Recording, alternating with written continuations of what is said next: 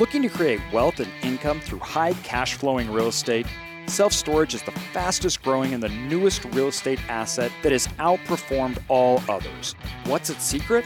I'm AJ Osborne, and with over 1 million square feet that we have built, acquired, expanded, and even converted big box stores from small third-tier markets to large 100,000+ square foot facilities, we have seen it all. This is the podcast that we're going to discuss and bring on the best investors and operators in the nation to show you how to create wealth and income with self-storage. Welcome to Self-Storage Income.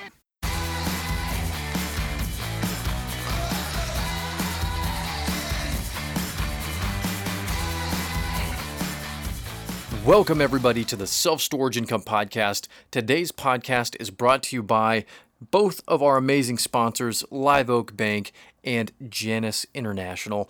If you haven't heard lately, we've had a couple episodes recently where listeners who are now investors have actually reached out to Live Oak Bank and gotten their financing, whether they went the SBA route or a different route. They've done their financing through Live Oak and talked to Terry at Live Oak Bank and all that stuff. So that's been just incredible feedback and so cool to see all of this come full circle where, you know, we choose Live Oak to come in and be our sponsor for the podcast, to provide this and continue to provide it for you guys and provide this value. And that you're getting that value and then you're bringing that value like full circle for us to be able to see like that actually helping you guys, which is so cool. And we're so honored to have Live Oak as a part of the podcast. And again, they've got a lot of really amazing incentives going on as far as their SBA loan programs. And we've got a podcast. I'm hoping we got a podcast lined up with Terry coming up here soon. So we're going to have him on, talk everything finance again, talk about some of these changes and current events and things going on. So that's going to be really exciting. Looking forward to that. Link is in the show notes. Go check out Live Oak. Awesome people. Great stuff going on there. Can't say enough good stuff about them. Our next sponsor, Janus International. You guys have to check out all of their amazing solutions, self-storage wise. So many of these facilities that we own and operate, I'm talking you guys out there, us, they're old. They need to be brought up to today's standards, today's user experience and expectations. And Janus International has those solutions for that. So their no-key systems, keyless access allows people to rent units, access a facility, store their stuff, leave the facility without ever talking to or interacting with a manager if that's what they need or want to do. Super awesome tool. Love it. And they also have a ton of programs going on with they call it their R3 program, and it's their effort to revitalize storage facilities, whether that's I've heard whispers. They do doors, all these things, but I've heard whispers of them also getting into the realms of roofing and siding and all these other aspects as well, to really have an all-encompassing one-stop shop solution for us owner operators, investors that need to bring those facilities up and repair those facilities, make them look nice, have a good product offering for consumers. They are a fantastic option. Janus International, get at them. Link is in the show notes. Go check it out. With that, you guys enjoy this episode. Welcome everybody to Self-Storage Income, and today we get to talk with John Farling and how he got to 6 facilities and what he's doing now. Really excited to have him on. Can't wait for this one to get started. Once again, we just had a lineup of some great people, and it's been a really good way for us to explore certain areas and introduce new ways of doing things. So I think you guys are going to really join that, and without any further ado, we're going to bring him in. How's it going, man? Great. Appreciate you guys having me. Appreciate all the content and value you guys are providing everybody. Thank you. We appreciate it. Well, thanks for coming on and being willing to share strategies and tips with others out there. You know, that's what we're all about. Our kind of goal is free content to let everybody know, and you're participating in it. So, us and all our listeners appreciate it. But why don't you tell us a little bit about you, where you're from, and let's get started there. Sure. Live in Columbus, Ohio. Been here, 14 years or so, from Ohio, but, going way back, my parents were in real estate. They owned one duplex. for a few years. It failed miserably. But they also built spec homes. I think between 25 or 30 of them while I was growing up. So I was always around real estate. I just kind of had, an itch for it too. So fast forward a little bit, did outside sales for electrical contractor of all things in Columbus, Ohio. Started that 11 years ago. And eventually we had our first kid, my wife and I. That was 2014, and started thinking, what are we going to do with, one, retirement, and then two, how are we going to try to pay for a college education? And that kind of led me back to real estate. 4 years after that, acquired one single family rental per year. At that point, was scaling way too slow. So started looking at other avenues, apartments, and this was 2019. The market's still hot, obviously, but the market was hot then. Couldn't find anything multifamily. Started looking at small businesses to buy. Was actually looking at a car wash.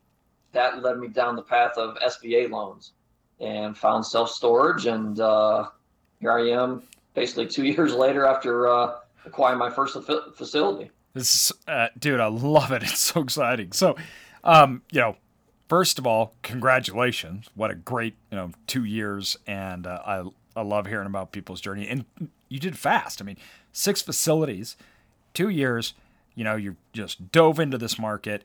Why don't you run through us on your first facility? How big was it? What, how'd you find it? Give us, kind of that journey as you're going into it, like who were you talking to? Was it a broker? All that kind of stuff. Sure. So, late, 2018, started sending out some mailers, bought a list, and was concentrated on areas like Columbus, Ohio. Bigger, it's a bigger area. Didn't get any traction. I don't know how many mailers I sent out. I did make some phone calls, but no traction. Yeah. Ended up finding Mike Wagner, I believe from, he was probably on Bigger Pockets at the time. And talked to him a few times, and I'm part of his community now. But he basically led me to look to rural and tertiary markets, secondary markets. So I basically made my own list. My first mailing was about 60 facilities. The towns range from like 10,000 people to, we'll call it 60 or 70,000 people. And out of that group of 60 mailers, I was able to land 2 deals out of that. Both of them are relatively same size. One's 12,000 square feet, others 13,000 square feet. Different looking facilities. The one is from the late 70s, but numbers are almost identical. Use SBA loans for both those. But yeah, direct mail awesome. marketing. Yeah, direct mail marketing. That's how I found all my other facilities too. It's interesting because you're curating your own list. That's how we do it here. So we actually curate our own lists and we make them. One of the problems you have with lists that you buy is everybody else has bought them. Right. And I found that everyone that I talk to, generally speaking, that is probably as far as capital goes and everything, it's one of the lowest ways that I've seen of actual acquisitions. And I've all my off-market deals, which literally until this year was every single one. All the deals that it never came from that. We tried some strategies. I never got any deals. It never got any good ones either. Even leads. It kind of interesting that this has been a universal story that I've heard. It just doesn't seem to work that well. Mm-hmm. Sure. Well, yeah, brokers, hitting the same list. Yeah, exactly. And really, until I talked to Mike, I never thought about investing in, rural areas with 12,000 population. Mm-hmm. So yeah, brokers, I think brokers now are hitting those areas, but back, all years ago, they weren't hitting it as hard then. Yeah, no, I think that's a really important point to distinguish for everybody as well that are just starting out, where they just hear like, okay, yeah, direct mail, it worked in this asset class, it worked for here, it worked for there, and being able to recognize that obviously in real estate or any business, there's not like this one size fits all process, but there are the fundamentals in these tools that you can use like the mailers, but you have to apply those correctly and in the right markets where it's like you're in, I'm assuming like more of a first tier market and sending out mailers and you're like, okay, well that didn't work. And there's a lot of people that would probably be like, okay, mailers didn't work. I'm not meant to do this. Like this sucks. Like screw AJ and self-storage income. Like it was just, so I think that's really important for a lot of people to hear and understand where, use these tools, but you have to apply them correctly. Yeah. Once you send out those mailers in these third tier markets with populations of 12,000 or less or whatever it was you were targeting, then boom, there you had 2 deals. And that's incredible. Out of 60 mailers, that's pretty rad. Because, what did that cost you for 60 mailers to get 2 deals? Well, yeah, it's more time than anything. Yeah. Well, and the other thing that I see is, what are you putting in your mailers? A lot of these people are treating it like they're trying to wholesale single family, houses. Mm-hmm.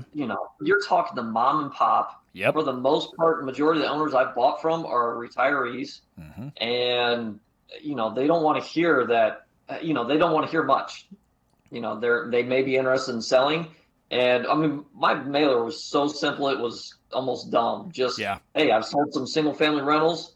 Want to get in self-storage, and that was basically it. I think a lot of people, I've got some here that I'm getting some mailers. People are writing like a page of just I don't know what they're even saying. I read the first sentence and I'm done. I throw it away. No, I talk about this a lot, where it's like there's this idea that there should be a one strategy fits all. And that's just not true. That's not how it works. And, my strategy from beginning to end, it changes all the time. I'm already preparing for our next strategy move. We're already changing everything up because I already know the change is coming and what's coming. I've changed the last 3 years, and I've changed the years before that. And that's why we keep getting deals. That's why we keep growing. That's why we keep finding, because investing is dynamic. You have to change with the times. And if you are doing what everybody says is the mode, the market's saturated. There's no opportunity there. So you got to look away from it, and you got to apply fundamentals in a different way. So like I say, my strategy's changed, but my strategy to find has changed. Not to run, not to operate. The value add system's never changed, right? But how I'm applying those fundamentals of value add, everything like that has changed dramatically and continues to. Everything from conversions to developments to, all these different tools that we have. It's like arrows in your quiver, and you got to be able to use the right ones. Mm-hmm. Right. So true. Yeah, no, completely agree. Yeah. And I don't think a lot of people are doing that. As I said before, I think a lot of people they've got experience with wholesaling houses, or they've got multifamily experience, and they don't know how to adapt. I think I was probably made for this, because I did send out some mailers for single family and multifamily and didn't get any traction until I switched to storage. I think my method probably fits those mom and pop owners that I was talking to in these rural areas. Yeah, no, that's huge. Aligning yourself with them and being, just a normal guy. You're not this real estate investor coming to take their baby away from them, essentially. It's like something that they built with their hands a lot of times over the years. Yeah, so many of ours were handshake deals. Literally, we were I went out, I had relationships with the owners that I went out intentionally built. But, I talk about this all the time. This is a people game. And you need to be able to not only be real, but put yourself in a position where you're having a discussion. Too many people just want it automated, soulless, numbers driven, right? And that was never how we got off market deals. That's never how we got deals. It was relationships, even off market deals with brokers. It was relationships that we had built up. When we went out and found a deal, we went and approached the owner. We went and talked to them. We went and learned. And sometimes they didn't sell it to us for 2 years, 3 years. But then when the time was right, we were the ones they sold to. Mm-hmm. Yeah, exactly. Yep. So talking about go ahead. Go ahead. No, I just wanted to jump into so you had the first facility, jumping into your second facility. How did that look? I know there's a lot of people that are like, okay, they get that first one. That's like, okay, well, then how do I get to that next one? Because obviously, like, you're bit by the bug, right? And you're like, I got to get the second one. So what did that process look like for you, on the finances and also finding that deal and going through that whole process on that second one? Yeah, so I landed them right around the same time, within a few months of each other. The first one I closed in June of 19. Second one took around 6 months to close.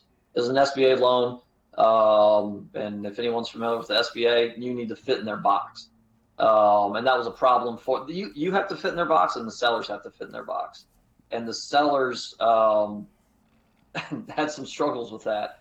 So it took a little bit longer to close. But yeah, SBA loan for both, 15% down for both. Were you using your own money, or were you getting other people? Yes. Yep. All my deals, I've used my own money. Now, part of that is I've used a HELOC. Mm-hmm. I've actually cashed out my 401k.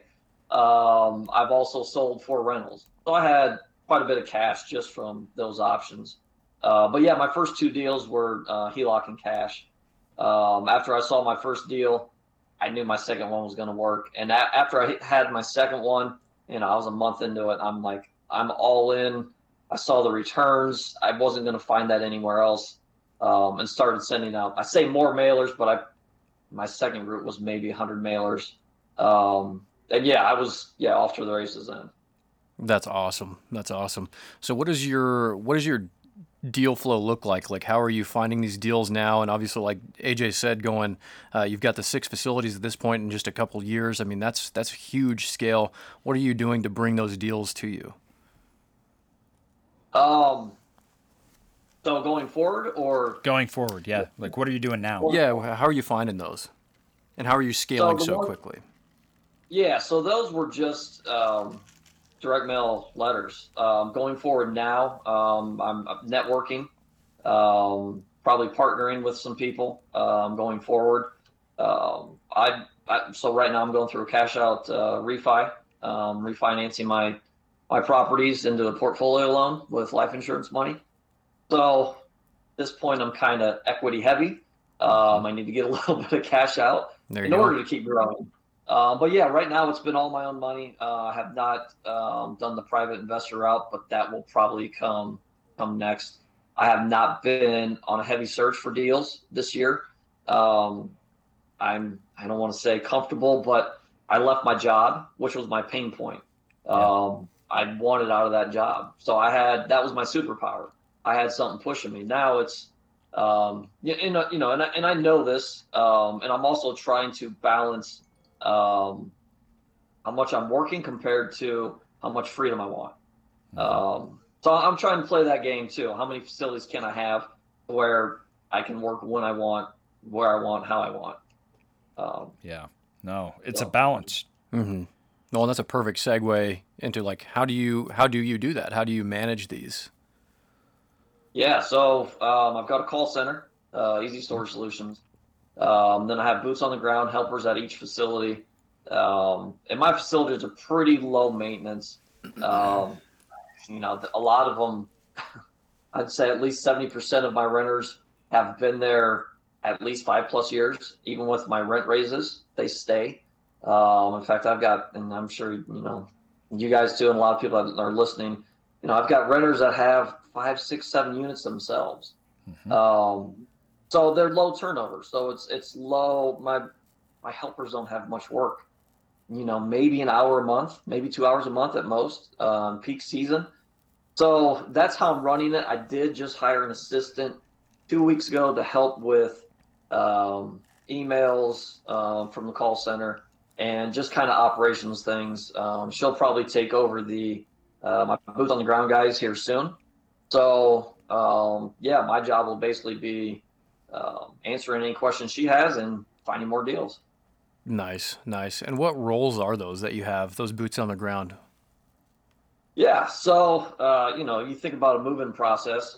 The unit has to be empty, has to be cleaned. So that's what they're doing with the units. They're picking up trash. I've got vendors that if there's grass, they mow the grass. And my boots on the ground guys stop by at minimum once a week, but usually twice a week just to do quick rounds. Again, I've got my biggest facility's 30,000 square feet, so still relatively small. And that guy, I think, goes there like every 10 days. He's not there very often. But I also have what's helped is I have cameras. at each facility, so I can, for the most part, see what's going on. And my gate is tied to my call center / website.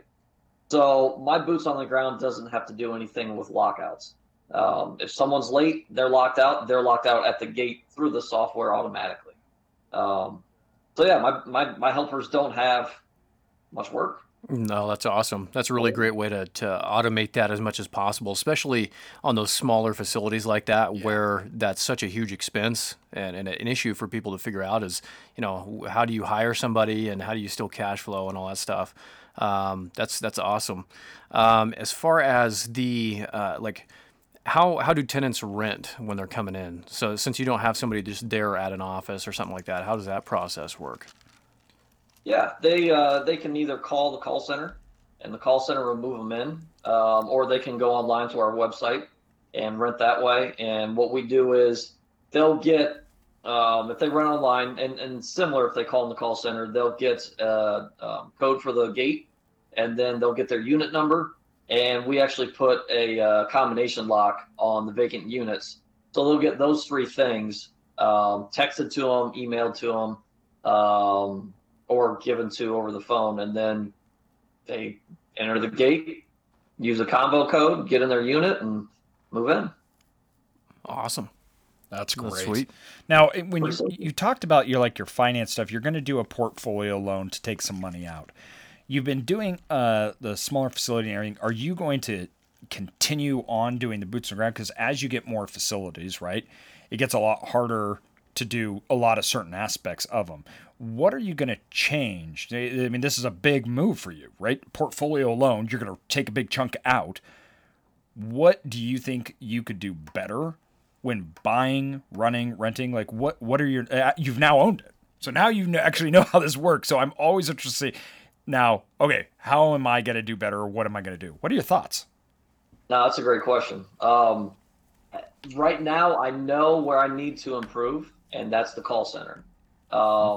They've been, and I don't want to say no fault of their own, but they've been, since COVID, basically, they've been inundated with more storage facilities, owners coming to them. They can't keep up. So, for the month, they're not answering many of my phone calls.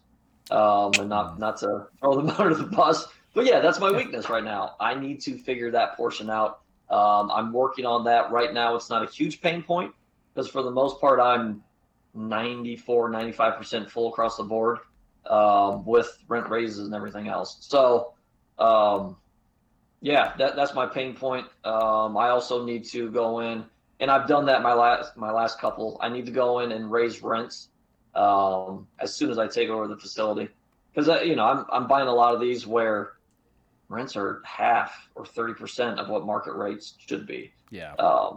Initially, I was afraid to rip the Band-Aid off and raise them. Still somewhat timid, but just do it, man. Just rip it off. Go all. Don't even wait. Yeah, those two are my weaknesses right there. No, it's interesting how I remember like when we first started, even we're like, could we really raise rates that much? And how many people are going to move out? Everything. And then midway through, we're buying facilities. We're going to give 130% raise. It's too far out of line. And we're fuller than when we started. And what I think, is hard to realize is that there's, first of all, there's different types of customers, right? And you need units to sell. That's part of it. But also, one unit full of someone that's half off, you're just saying no to someone that is willing to pay full. And I like to say it's nothing against them. They're just not the customer I'm attracting. So you need to go to a facility that is okay with that. I want higher paying tenants so I can improve the facility, work on operations, so I can do customer service. I'm not trying to be the low end. But in order to be the high end, I also need high paying tenants to support that, that customer service, that look, maintain the facility. So once I understood, once I think I got it in my mind, is you're just not my customer. So it's okay for you to leave. But that can be a hard transition. Yeah. Easier said than done. Yeah. Yes. So let me ask you this. So I have this, and I know it's a limited mindset, but I have this, I don't want to call it fear, but I just said that a lot of my facilities are low maintenance because I've got majority of my people have been there for years. Yeah. I do think if I raise those rates, for example, 10 by 20 my one, they're probably paying around 70. My street rates are now 130. If I raise them over 100, those people are moving out. Now, what's my cost to get new renters? Are those renters not going to pay? All those things go through my mind. Yeah. So that's why I haven't ripped the Band-Aid off with a lot of those people. Yeah. This is how I look at it. So, first of all, it does increase a little bit of work, right? Because you got to acquire new customers and everything. But if you look at the lifetime value of a tenant, so those people aren't going to leave. Why? Because they have a good deal, right? Of course, they're not going to leave but if you look at their lifetime value, the amount of money that you're going to lose over 5 years is crippling to your business. It's not even like when I look at it in 5-10 years, or how if I extrapolated that to all of them, I go, holy cow, I can't even run my business the way that I want to. Then have a sense of urgency. I got to get you out, right? You need to leave. And if you don't, not even leave, you just need to pay what is considered a market rate, what is fair and rational. And we've done a good job in a lot of instances. Sometimes we've done a bad job, but we've really tried to work in letting the tenants understand and know. And two, also, if they're that far under market rate, how many options do they really have? You say they're going to leave. Where are they going to go? Right. So a lot of times people are like, we're going to leave. Funny story. I don't mean this to be like, I'm sure I should be sensitive to. I just think it's funny. So we take over facilities and we have to get them up to market rates. The facility I was just mentioning, right? Our average rate increase was like 78%. We had somebody that got really mad at us, right? Okay, we had a lot of people that were mad at us. But it was a really poor managed, and it was owned by the state. So the state never gave tax. They just had a deal that didn't exist in the market. So it was so out of whack that it wasn't fair. So we're like, you've had a good deal for a really long time. Now you got to be normal in a marketplace that was unfair. But when we got it, he got a large rate increase. Well, he was upset, everything like that. He's like, we're leaving. We're like, okay, we understand. That's totally fine, right? He left, went 3 miles down the road and rented from my other storage facility and paid more. Wow. So he's still my tenant. He's just paying more than even he was at that. So when you get in a marketplace, but it made me remember and made me think, he had nowhere else to go. Mm-hmm. The only other place he had to go was me, and he had to pay a premium from what the rate increase that I was even giving him to an already existing facility that only had 4% vacancy. So he got one of the last units and paid a huge premium. I mean, his rate went way up. Plus, he had to incur all the cost of moving. He was just doing it out of spite. It wasn't a logical decision. It didn't make any sense, right, at all. He just was mad about it, which was fine. You can be mad about it. You can go.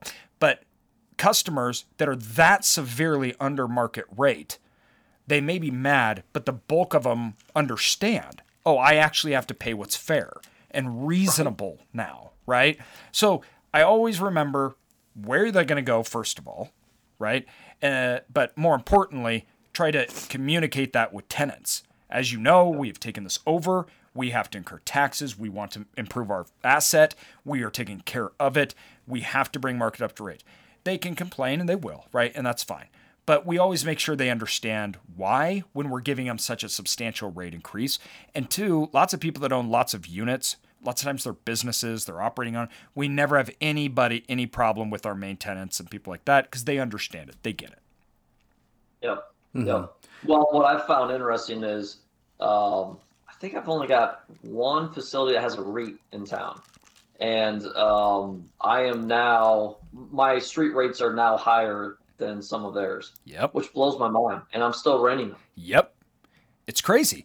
And this is the problem with not raising rates. So one of the problems with not raising rates is, first of all, you're actually hurting the entire market. So think about inflation. Think about what's gone on in the market, right? What it took me 5 years ago to rent and hold a customer, oh my gosh, it's not even comparable to today, right? And some people aren't raising their rents. Well, did your groceries not go up? Did gas not go up? Like, you've got to keep up with market standards, inflation. And if you're not raising rents, it hits you both ways, because all my expenses have gone up over 5 years, and a lot of them dramatically gone up. And so if I'm not even keeping up with that, you're getting hit two-sided, right? So people in general know, but what happens when like, when you buy these facilities, it's like they're trained wrong, right? Like they've never received a rate increase. So they just assume that they never should. And you give them a rate increase, then they're mad, and you're like, well, you just went like 6 years without a rate increase. Maybe you should say thank you. And you don't even know where that top of that market is and where it's aligned. So you can start going higher, but in bad times, you're not able to raise rates. So what happens is when people don't raise rates, when you get to bad times and you have a lot of vacancy, you've not increased your rates at all over that time. And the vacancy is almost the exact same as people that did. So during bad times, you're actually putting your business in peril. Like, because vacancies where they're at today, right? That's not historical norm, right? Self-storage has never been better. For me, one of the reasons I raise rates is because I know it will get bad. It always does. It's inevitable. And I've been through the Great Recession with these assets. We were buying, building. I've been through all this time. And during the recession, there was 2 types of operators. One like me. I didn't raise rates. Then there was other operators who were good operators. They continued to raise rates. Once we all got back to normal, they were the same place I was. I had to catch up. It was, it was a horrible business decision because during that time, our assets performed very, very poorly. And if I would have been more standardized, raised rents, and been more reasonable and aggressive about it, our company would have been in a much better position. Yeah, that's great. That's great. I need to send out a bunch of letters next week. Yeah. Yep. And I mean, and 2, also we're in the best time. So that's another thing too, timing it, right? Do it now because like I always say, I don't know what next year will hold, and I might not be able to get our rate increases out. And next spring, in given markets, it takes one facility to ruin a market. Right. Somebody comes in and builds a 200,000 square foot facility, overfloods a market. You cannot ever get those rate increases anymore. And now you have vacancy. So it's a proactive, it's a business sense, right?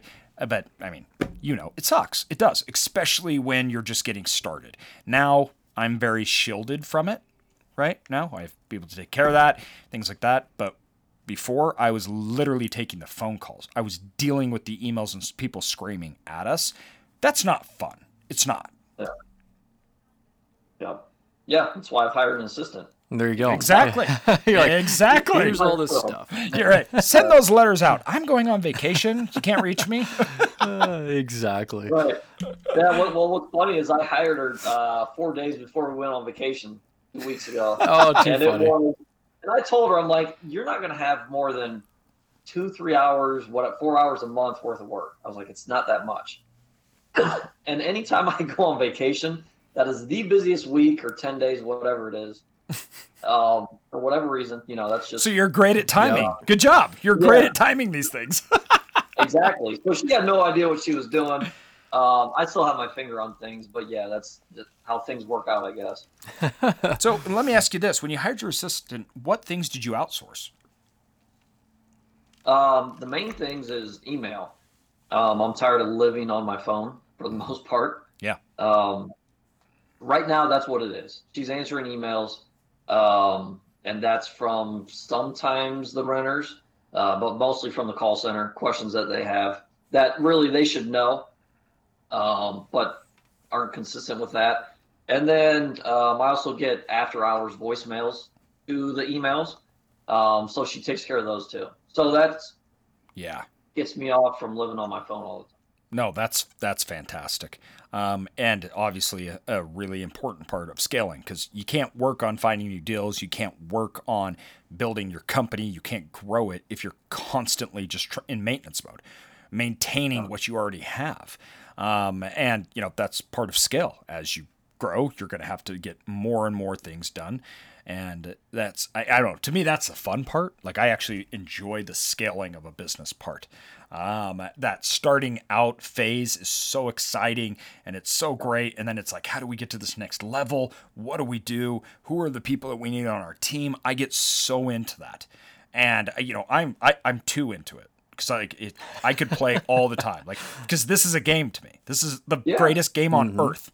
And I get to play in it. And I'm like, and I get to play in it with people who I I appreciate, I think highly of, and I'm like, oh, we're putting like an Avengers team together, right? And we're going out there and we're taking over.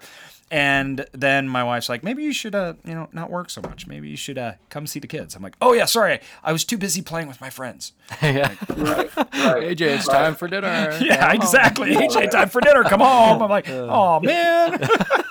Right. See you later, guys. Well, no, I think that's all entrepreneurs, right? That's, Yeah. I enjoy, and I haven't gotten there yet, but I'm excited for that. And I don't know what that's going to look like. It may just be one person and maybe two. I don't know. But I love the fact of, you're buying a business that's kind of sinking, and, you're reviving it. I Yes. love that. I do that is my too. favorite part.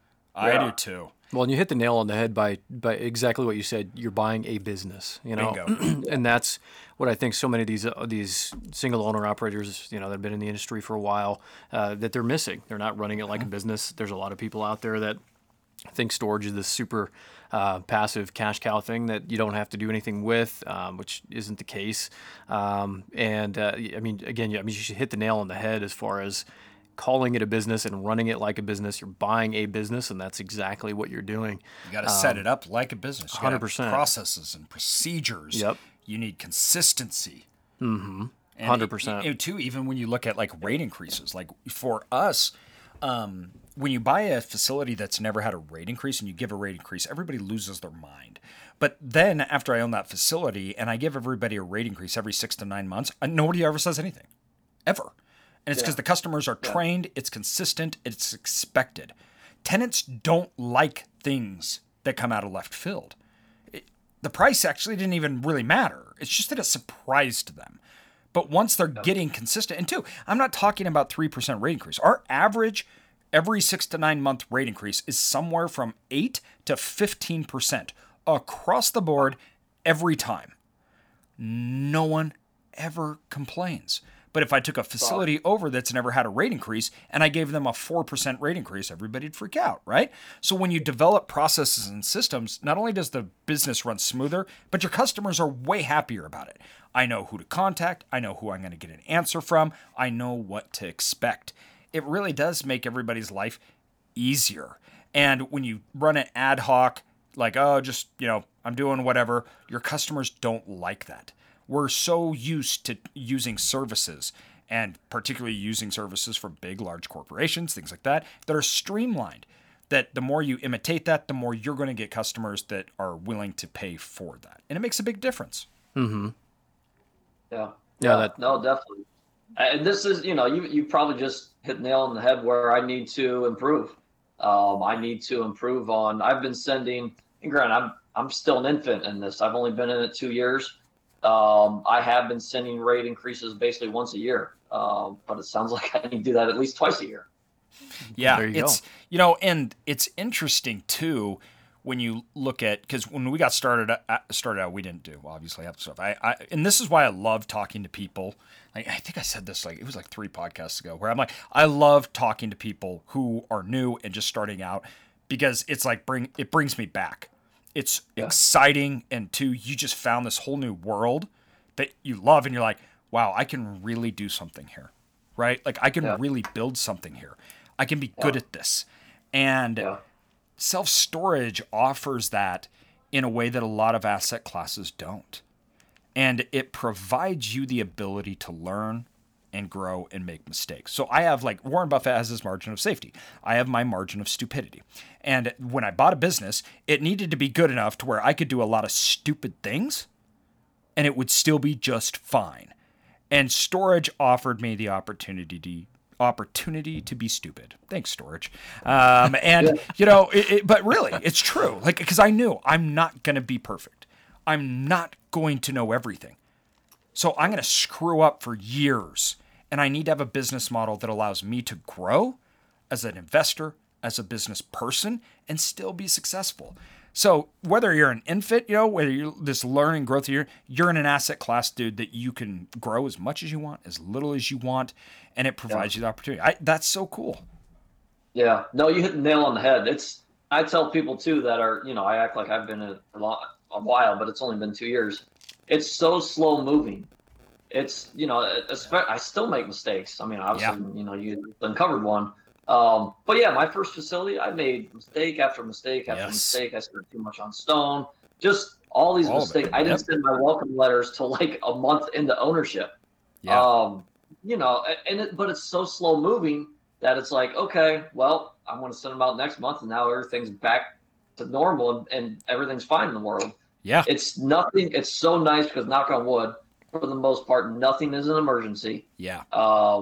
At worst, someone's got some collectibles in there and whatever. But yeah, it's not like you're dealing with a flooded house. Yeah.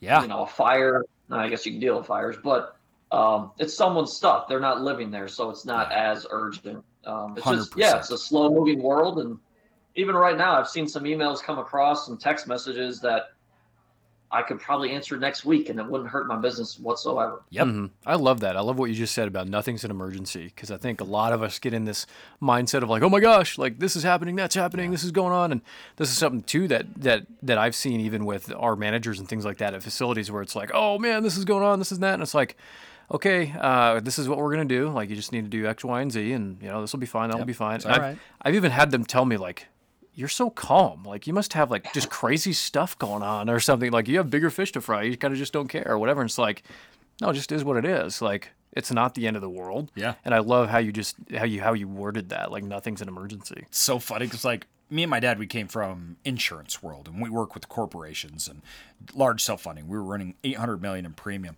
and everything was an emergency. We're getting calls from the C-suite. We're always on. They're like, hey, we have this huge life insurance claim or whatever. And but these are like big organizations, right? We're talking like Fortune 500 companies. So you're always on. And when they have a problem, it is like the world ends, right? And once we got started in storage, they'd be like, oh, we have this huge issue. And we're like, oh, what is it?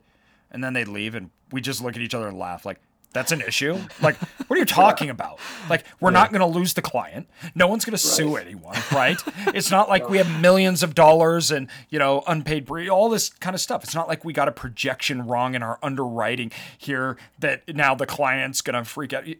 It wasn't. We could really focus on the business and on the future. And we knew that problems that came up, we could take care of it at an appropriate time, and it was fine. That's a huge, I don't know. That, to me, coming from that high intensity, right? It's everything. We were just dressed down. It was a suit and tie, that kind of environment where it was high, strong sales, big corporate sales, and then coming into a world where it's like, hey, we can compound consistently returns at a known rate, and as long as we do the right things, it's okay, and we can continually grow. And if we don't want to grow, we can stop. What a breath of fresh air. I'm sure for you leaving your job, you're like, yeah. Yeah, I was just going to say, how much better is your quality of life? Oh. I mean, I don't know, especially in real estate, but I don't know many other vehicles that could get us where we are.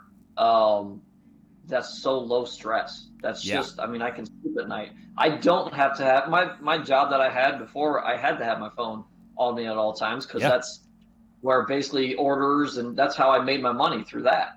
And I'm still kind of addicted to that a little bit. Yeah. And still stuck in that. Like, okay, I need to answer your emails right away. But no, storage is just better quality of life. And like you said, you can scale and grow it how you want, how fast you want it. It's unbelievable. Hopefully no one's listening and starts buying up more property. Those darn guys. Well, it's funny because I always tell people, one day I was fine, the next day I became paralyzed, and then I'm on life support, and then all of a sudden I'm out of the hospital, I'm being taken care of at home months later, and a year goes by, and my business is worth more and making more money. And I literally just lied around the whole time. I didn't do anything. And I'm like going... and I lost my job in the hospital, and all my clients were obviously gone. And any other business that I would have had that I was currently in, clients couldn't wait. Customers aren't going to wait. It doesn't work. It doesn't happen that way. And I'm like, the whole rest of that other side of my life just went away overnight, just fell apart. But that side just kept going. And I'm like, maybe that's the reason I'm so passionate about it. I'm like, man, this like saved my life. This like saved my family's life, right? Like my kids, I have 4 kids. We didn't have to sell our home. We didn't do anything. And then I went back and I'm like, oh wow, look at that. We're, our storage facilities are worth $3 million more or whatever it is. I'm like, great. Yeah. I'm going to go back home and go to bed. It's like, it's powerful and life changing. It is. It absolutely is. Well, and obviously, I mean, on another scale for you, life changing, but even, for myself, it's life changing. I was not happy at my job. I remember my wife saying I think it was the first month, 2 months of me basically being home, because that's what I am now. I'm at home all the time. Yeah. My wife said something about, we haven't talked this much in 10 years or whatever. Yeah. It's just, again, that's life changing, not on your scale, but it's life changing. It could have saved, who knows, a marriage from a disaster 10 years from now. Who knows? Just a horrible life that you'd never wanted to live. And then you got old and you have a life full of regrets going, I was stuck at a job that I didn't want to be at, with people I didn't want to work with, all that. And I just treadmilled my life away doing something I didn't want to do. That's just as much of a tragedy. Yep. No, absolutely is. Yeah, it's and it's funny, and I don't know, you guys love to hear what you can say about it, but I have friends, I have family that I'm sure are miserable in their job, but I don't get asked very often about what do you do, how did you get there, what are you doing, and I'm not out there telling everybody what I am doing, but they've got to be able to see that, I'm happier. I've obviously got a ton more free time. And literally no one asked me, how do I get there? How do I do that? That's what blows my mind. I was telling my dad that the other day. That's what blows my mind.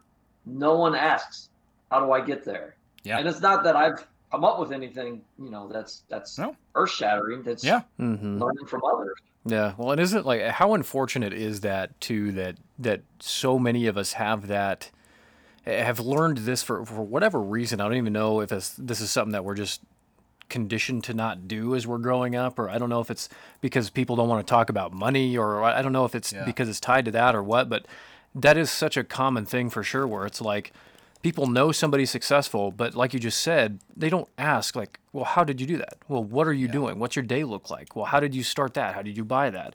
How much money do you make? Like, I mean, just being blunt and honest about how it is they're doing what they're doing, because I think a lot of people out there are drowning. They're living lives that they don't want to live, and all it takes is asking simple questions like, "What do you do?" Yeah, something as simple as that. Yeah, doesn't happen. Such a great point. Yeah, I get asked by strangers because of my public nature. Sure. No, family, friends, people I know. No. I'm going to talk to you later, AJ.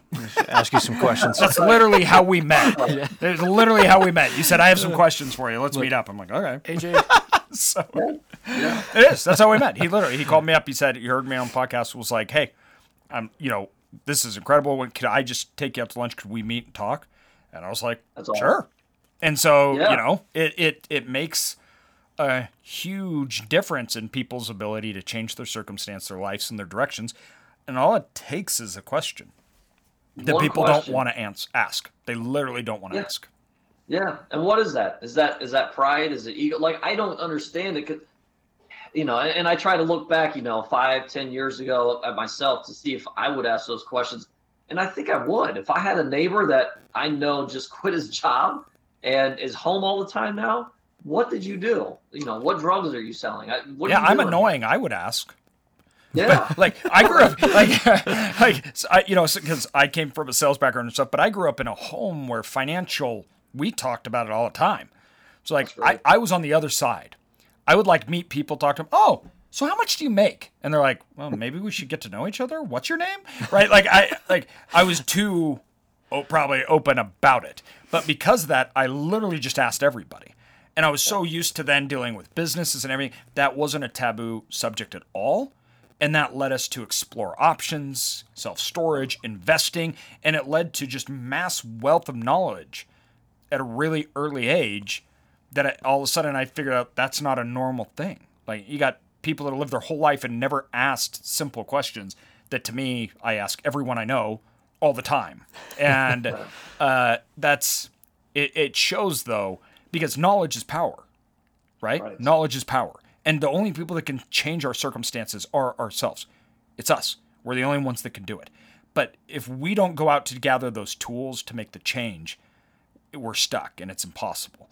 And that is literally the first step. But maybe it is pride. Maybe it is fear. I was going to say, I think, thinking about this, I'm a huge fan of Jocko and a lot of things he talks about.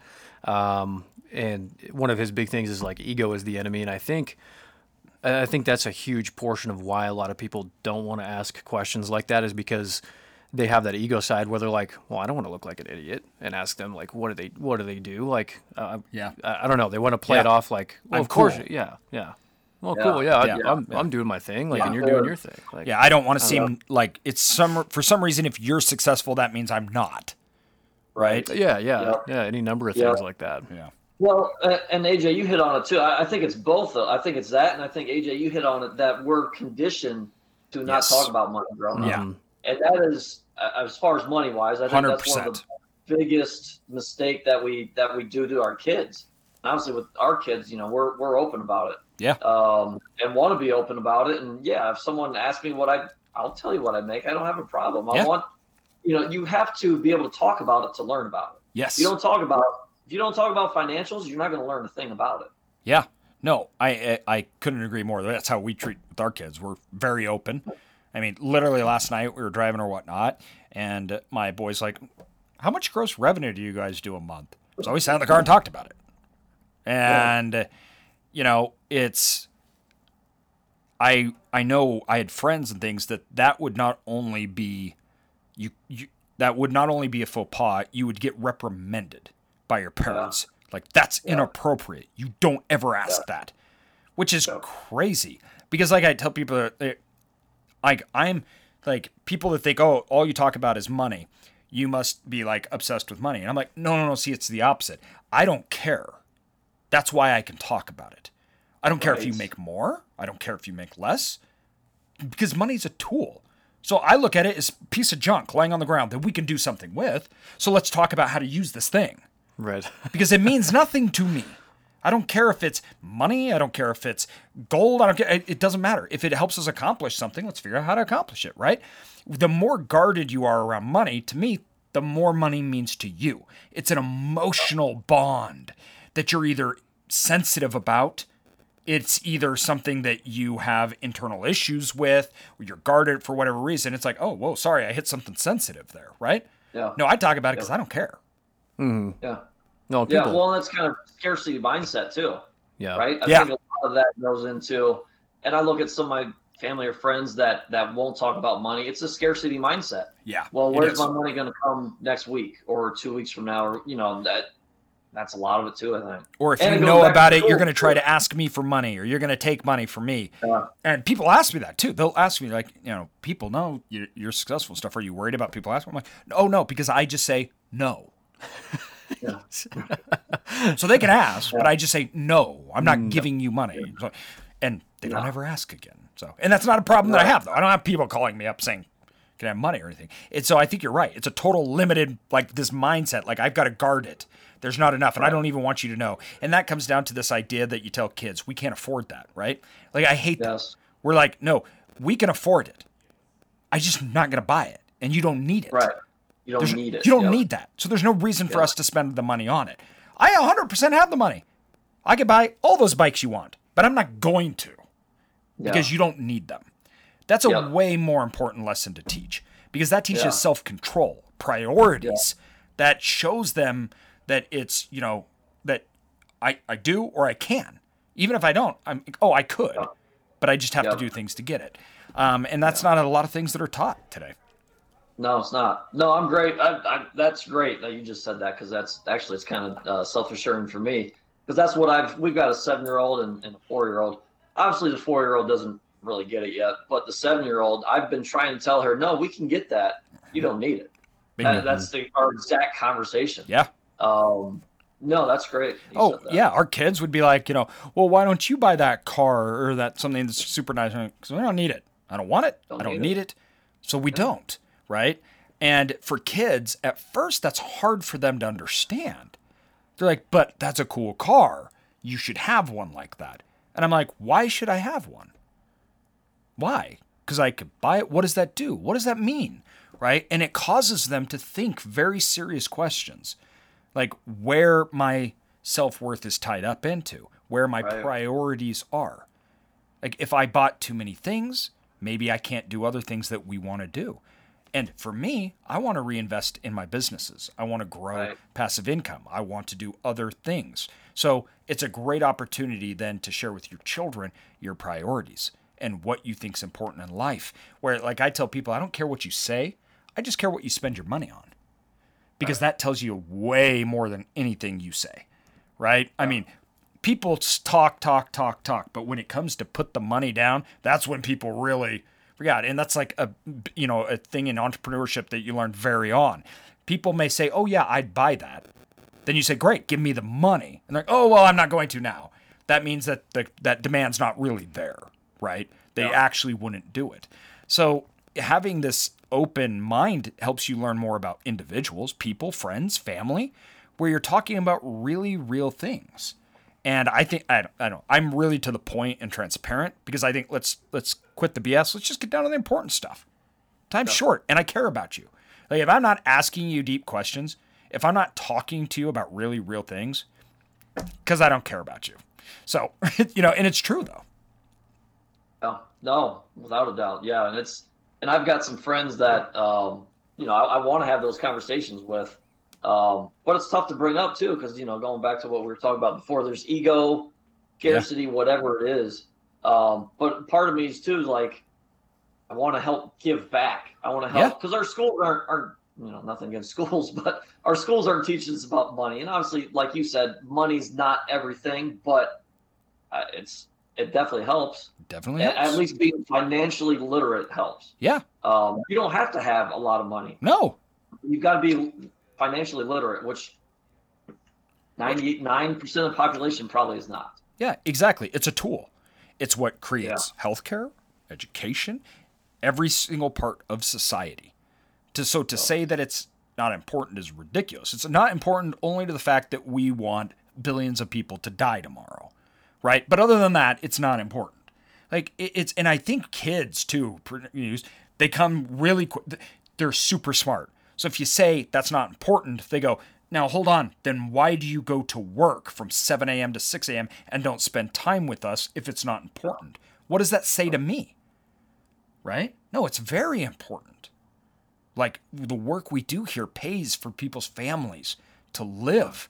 This pays for investors to retire.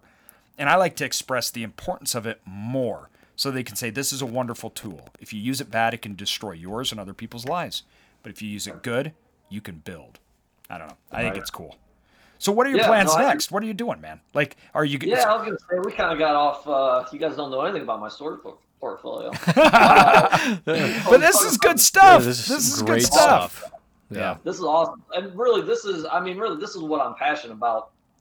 Not store, right? Probably with us too. 100%. Support. No. Right? It's a vehicle. Bingo. 100%. And it's, and for me, it started with, how are we going to ever retire? And how are we going to pay for our kids' education? And it's grown from there. But yeah, what's next for me? I just keep growing.